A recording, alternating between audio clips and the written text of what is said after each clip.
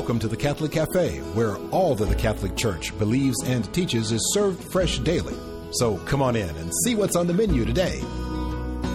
Now, here's your host, Deacon Jeff Drzymski.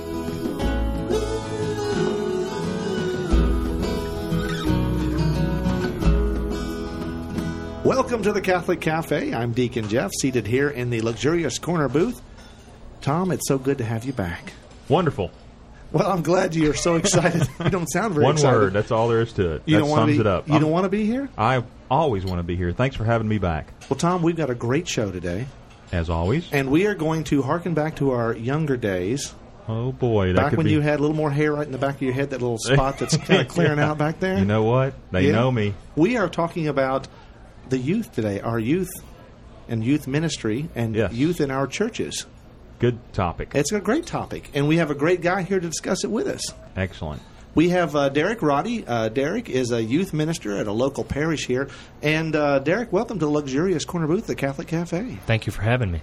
Well, it's great to have you here. And, you know, Derek, whenever we talk to folks, we like to know kind of who they are, where they come from, and why they're here. So give me an idea of where you come from. Well, would you like the long version or the short version? Well, we only have 3 or 4 hours today, so let's just do the short version.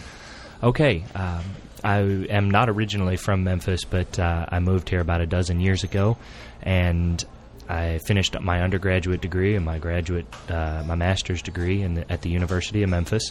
And at the beginning of my graduate school career, I was on a search for truth. I had spent 4 years previously in the college fraternity guy lifestyle, and very quickly... Tom, I think you might actually have a little history there, huh? Just a little bit of history there. And I think a lot of our listeners have probably been in that boat, especially our male listeners, obviously, who've maybe been in the Was there not a fraternity out there that would take you? Yeah. It's not about me. Oh, okay. I'm sorry, Derek. So let's carry on. Please give us a little... That's okay. So you obviously spent some time in fraternities and whatnot. I did. And probably, while there are a lot of wonderful fraternities out there, you probably maybe spent a little too much time doing some of the other extracurricular activities. The extracurricular activities became the norm in my life. And I met a wonderful Catholic woman who was part of my search. And within 6 months of me meeting her and being on this search for truth, I was ready to be received into the Catholic Church. And so you weren't Catholic at that time? I was not. I was. What faith tradition did you come from? I was born and raised as a Methodist. I spent some time in the Episcopalian Church, and I would also church hop depending on what girl I was dating at the time. So you met her, and then 6 months later, you became Catholic. It was actually a year, just over a year after we started dating. But there was an extended process of me figuring out what I needed in my life as far as religion goes. Wow. And that was at about the beginning of my graduate school career. I was in the middle of graduate school. What did you major in school? I have 2 degrees in history. I studied specifically American constitutional history. And it's interesting that God called me into youth ministry. I had no plans to be a youth minister. So you probably had, when you have a couple of degrees in history, are you going to be working for Burger King? Or No. Where do you apply that? My plan was to teach. That was mean. In some capacity. I didn't know if I wanted to do it at the university level or the high school level. So I started looking for some jobs. Well, you mentioned youth ministry. How did you get into youth ministry? You started looking for jobs, and I started looking for jobs. I had been on a job hunt for 7 months, and without a single interview, without a single job acceptance offer, and I was engaged at this point to the same girl who had walked with me on this journey. And I can feel the pressure is on, I was Derek. Freaking out. I really was. Because I had no job. And all of a sudden, in the parish bulletin, I was Catholic by this point, in the parish bulletin one day, there was a job announcement for a parish youth minister. And I said, you know what? I'll let them tell me no, too. I've been told no 100 other times. We'll see where this goes. And I applied. The pastor at the church, who's still my boss, called me in for the interview and liked what he saw. He called me 2 days later and offered the job to me. And it was very clear to me as I was developing a prayer life that that's what God wanted me to do. and that's been 4 years ago now. Wow. So it's great to hear that you actually prayed on that decision. It's not something that you just entered into. Yes, and to an extent, it was really just a prayer of desperation. It was, God, give me something. I'll do whatever you want me to do. Just show it to me. And it was 20 minutes later that I got the phone call. So it was pretty clear. So you obviously became a youth minister for the first time in your life. How old were you at the time? I was 23. I had just finished graduate school, like I said, and young and inexperienced at this business. So what was it like the first time you stood in front of these wide-eyed youth staring at you? What was it like when you first got into it? I am very comfortable in front of people. I'm a teacher. I've taught at the university level, and teaching is not the problem. The problem was that I was doing too much teaching, and I was not loving them and building relationships with them, which is necessary before my teaching can have any credibility. So you were one of those sort of lecture type Absolutely. Youth ministers. Absolutely. Now, how long did it take you to realize that wasn't what they were looking for? I'm still working on it. Oh, okay. Well, you've been doing it for how many years now? 4 years. 4 years. But I'm sure you've gotten a lot better, and you're much more engaging because I've heard some good things about you. Well, thank you. I have gotten better. I've noticed in the last year and a half or 2 years that God has answered more prayers. My prayer over the last year and a half or 2 years has been for Him to give me a love of this work and a love of these teenagers that I never had before. And just in these last 18 months, the ministry that I'm in charge of has just blossomed because of that single prayer. Well, let's talk about now that you are a youth minister and you think that God has called you to this. Why do you think youth ministry is so important today? Why is that somewhere that someone needs to focus? Well, the youth are a vital part of the church today.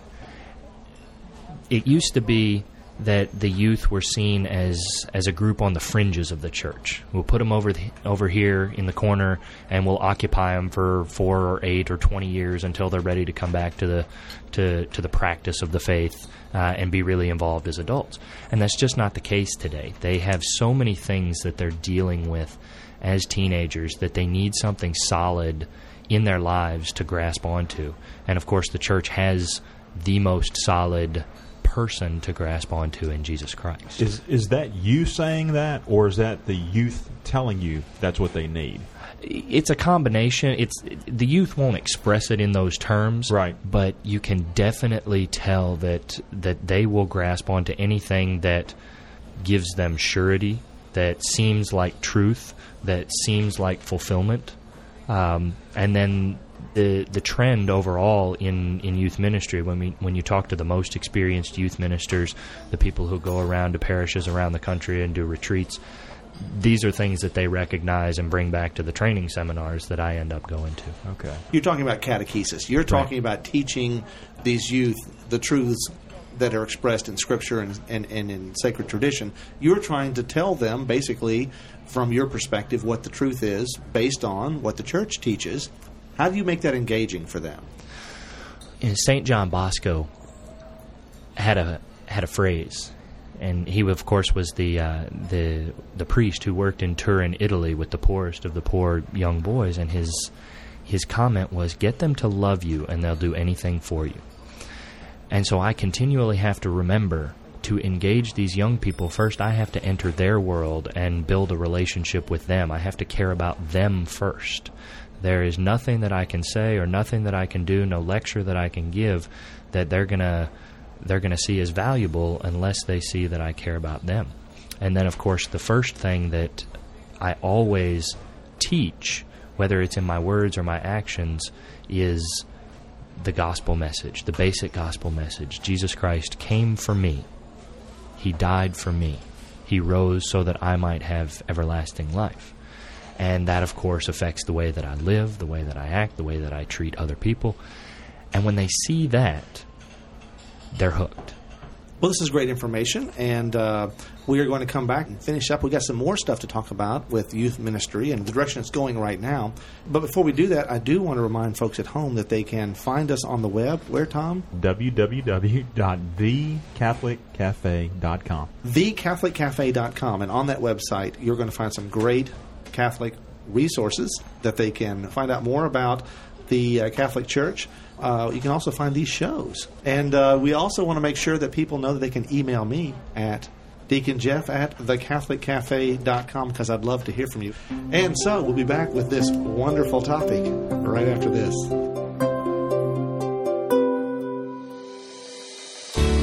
I'm Bess Drzymski, and this is another great moment in church history.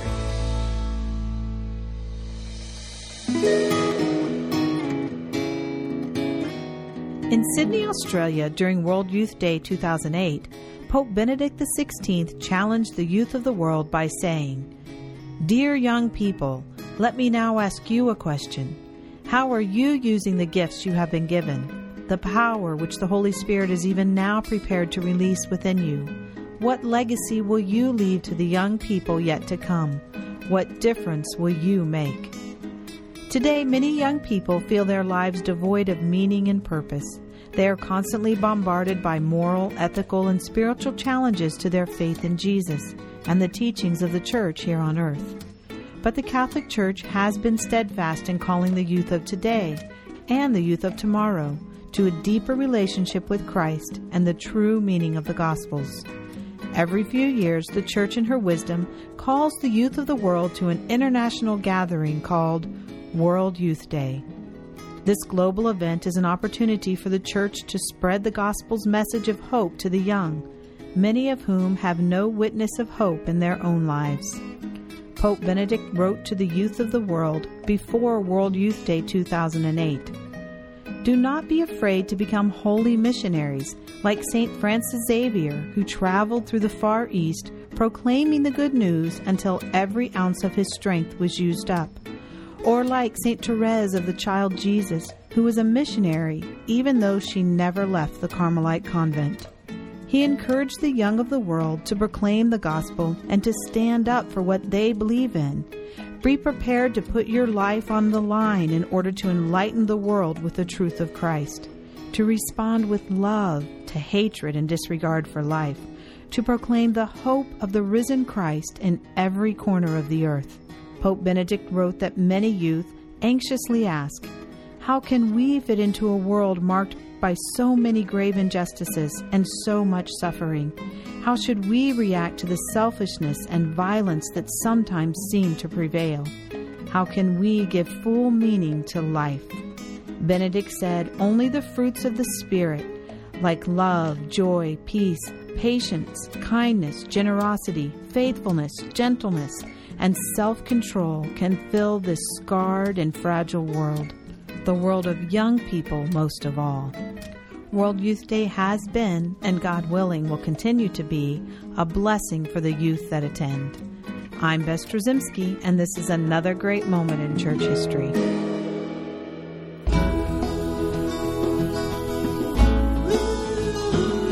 Welcome back to the Catholic Cafe. Here's Deacon Jeff.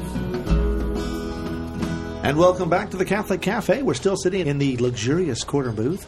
Tom Doran, you doing okay? I am doing wonderful. So we're still with Derek Rotty. Derek, how are you doing? I'm doing well still. All right, well, he's not doing wonderful. He's doing not. well. No, that's okay. That's just not wrong. That's okay. Well, Derek, we're talking about youth ministry and the importance of youth ministry.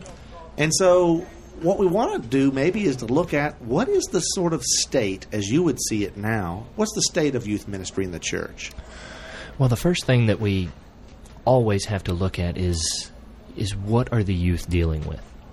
And we understand as youth ministers, or hopefully most youth ministers understand, that today's youth are dealing with problems that are similar to our own generation, but they are different in the number, and they are worse, or they are to a worse degree.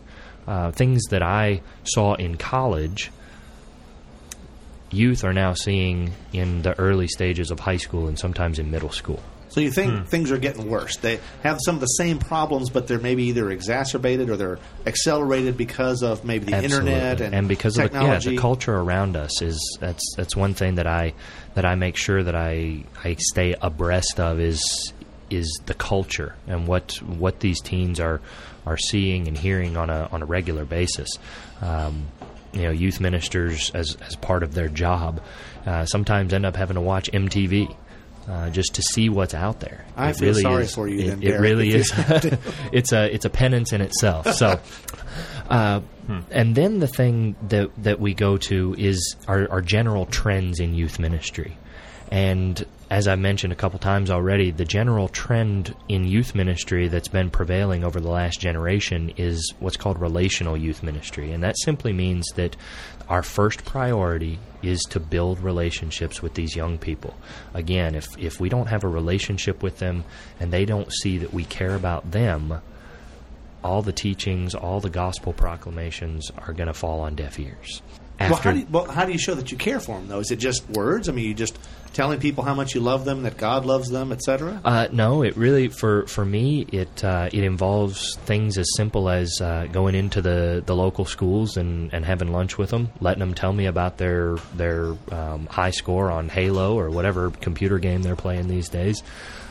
Being seen at some of the local high school football games, entering into their world, even though it's totally awkward for me. I'm the weird old guy in the corner who all the students are looking at.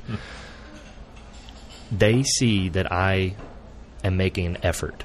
And when young people see that adults are making an effort to be a part of their world, it brings credibility. And then that's the opening door. That's the door that is open for me to announce the gospel message in words, but especially in deeds, like we mentioned earlier. And once they've been evangelized, they are willing to they're willing to engage in retreat experiences. They're willing to come to that Bible study that they wouldn't have thought of 6 weeks ago or 6 months ago. And that's really all based on the credibility of the witness.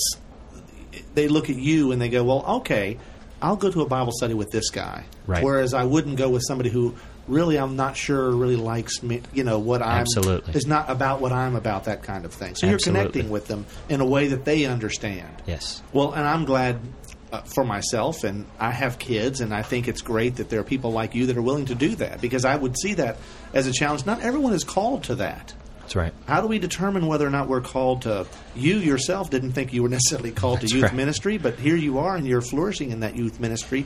How do we look at our different callings and our different charisms? It's definitely a matter for prayer. The first thing that I always tell my youth when they talk about, I don't know what gifts I have, I say, well, there are two really good indicators. One is to just sit down in silence with God and think and pray about what makes you feel most alive. I feel most alive when I am writing a great catechetical essay. I know that writing is one of my gifts. You're a real party animal, Derek. That's great to know that so much about you. I know. This is wonderful. And the other thing that I tell them is to listen to the words of others. Do other people tell you that you're really good at something that builds up the kingdom? That's true. And I have them ask me, well, does that mean you have to do something? Does that mean everybody who's got a charism or a vocation works for the church? And absolutely not. I tell them plenty of stories about, for example, music ministers. The music minister at our parish is only employed part-time by the parish. He sells ink to support his family, but his charism is music. And he does that to build up the kingdom of God. So, and we definitely, one of the main goals of my ministry is to help the young people recognize some of these gifts that they have, so that there is less of a likelihood of them straying from the church during their college years and their young adult years, because if they can tap into that gift that God's given to them, and they realize the church needs me to use this gift no matter what age I am, they're more likely to feel alive, and they're more likely to feel needed. They have ownership of their faith. One of the things that I encounter a lot in my ministry as a deacon is I meet up with people that are poorly catechized, that have no idea what the church teaches. Not only youth, but especially adults. Absolutely. And obviously, I think what you're thinking in terms of youth ministry is if we can start to reach these people at younger ages, that's right, that they grow in the faith. That's right, and there's no gap between the point where they made their confirmation and the point where they come back to receive the sacrament of matrimony or to have their child baptized, that we want one seamless garment of lifelong faith formation. That's awesome, and that's definitely a great plan to have, and I wish you the best of luck and the best of blessings in making that come about. Obviously, you're being helped in the church right now. There's some great stuff going on in our church. I think I call to mind, World Youth Day and how successful that's been. Tell us about some of these great things that are going on. I tell you what, there is so much that the church is doing for young people. The first and foremost thing that the church provides for all of us, not just for young people, are the sacraments. And of course, that sacramental grace is what's always going to lead us into holiness.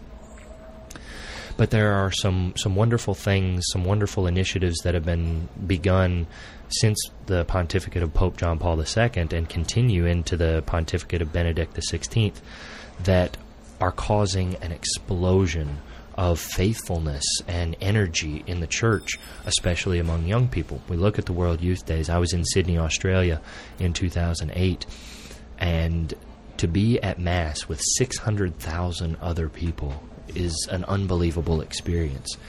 And to receive... Not only just 600,000 people, but young people and people who are fired up. That's right. They are on fire. They are passionate. And then there was we received catechesis from the bishops. We saw concerts, and there was just this whole air of people seeking to be a part of something that was greater than themselves. And clearly we were. Things that happen stateside, there are some wonderful training opportunities for youth ministers to be able to bring these trends and these truths to youth. But then there are conferences for youth that are taking place all over the country throughout the summers. There are work camps, service opportunities that allow youth to experience their faith in a vibrant, energetic, and exciting way that sometimes hasn't always been the case in recent memory in the Catholic Church. The common complaint that we hear is Mass is boring. And, there's something to be said for giving a youth an experience of an upbeat Mass to lead them into a better understanding of what the Mass really is, so that they never say Mass is boring ever again, because Mass is the least boring thing that ever happens on the face of the earth. These service camps where the first thing that the youth do and they receive in the mornings is a message from the Word of God. And they receive praise and worship music so that they're energized for the day. And then they go out and they live our baptismal call by serving the poorest of the poor among us. Right? I was at a work camp in St. Louis, Missouri several years back. And each night the youth were asked, where did you see God working today? And 9 times out of 10 they would say, I saw God working through this woman whose house I was painting. I saw God working through this group of people I was serving with. And there are all kinds of these types of experiences that are going on throughout the country. And what it is bringing, again, is energy. It's this dynamic new aspect to Catholicism. That's wonderful. Now, if you were to... not long ago, I think in fact, I think John Paul II might have said, if you want to look at the church of the future, that you need to look today at the youth today to get an idea of what the church is going to be like. So whatever the state of the youth is now, that's right, is where you're going to be 20 years from now. That's right. So what is the state of the youth today in terms of our church? Do you see a lot of hope and promise there? I do. I see so much hope. I have a limited scope. I'm a parish youth minister, and I work closely with some of the diocesan youth ministry functions. And again, it's this energy, it's this readiness to accept truth. This hunger for truth. And that's an interesting thing, and that's something that we need to focus on. A lot of times people think that you've got to dumb things down for youth, that you've got to strip things away, that you've got to make it's got to rhyme, it's got to have some kind of beat to it, otherwise they're never going to get this idea of the truth. And maybe even they'll say, well, they don't need to know all of the truth, they just need to know that God loves them, and that's enough for them. But that's not really... My sense is that they need they are wise beyond their years, as I've said before, and they are ready for the truth. They're hungry for the truth. They don't want lies. I have a 2-year-old son, and he opens his mouth so that I can put some solid food in his mouth. And these youth are standing here figuratively with their mouths open, waiting for solid food. And as I can attest in my personal story, the Catholic Church has the richest, the solidest food that there is to offer, the bread of life. Right, wonderful. And if you look at youth today, that we have not only an explosion of energy coming from our youth through the World Youth Day and some of these other programs. We had a program on Focus, the Fellowship of Catholic University Students, and their campus ministries. And there is also an explosion of vocations, of the fruitfulness of all of this fire. That's right. And in our diocese, we are very blessed to have just ordained 6 men this year, and there are more on the way. And this new energy, this solid food that we are feeding to these young people is breathing new life into the church. It's this new springtime of evangelization that Pope John Paul II called for several years ago. Well, Jesus promised that the gates of hell would never prevail against the church, so we know the church is going to live on, and we're happy to know that there are people like you, Derek Rotty, who are helping our youth along to keep them fired up and keep them going in the right direction. Thank you so much. Well, thank you so much for joining us today. Tom, we got to rate this show. We do. On a scale of 0 to 17.5, I'd give it a 17.5. 17.5. Right. Very good. Thank you. Derek. Well, good job. Let's close in prayer. In the name of the Father, and the Son, and the Holy Spirit. Amen. Heavenly Father, your Son Jesus built his church on the rock of St. Peter, and he intended that it should last forever. Help the young people in our world realize the great potential you see in them, and lead them to see that they are truly the future of that church. We ask this through Christ our Lord. Amen. Amen. In the name of the Father, and of the Son, and of the Holy Spirit. Amen.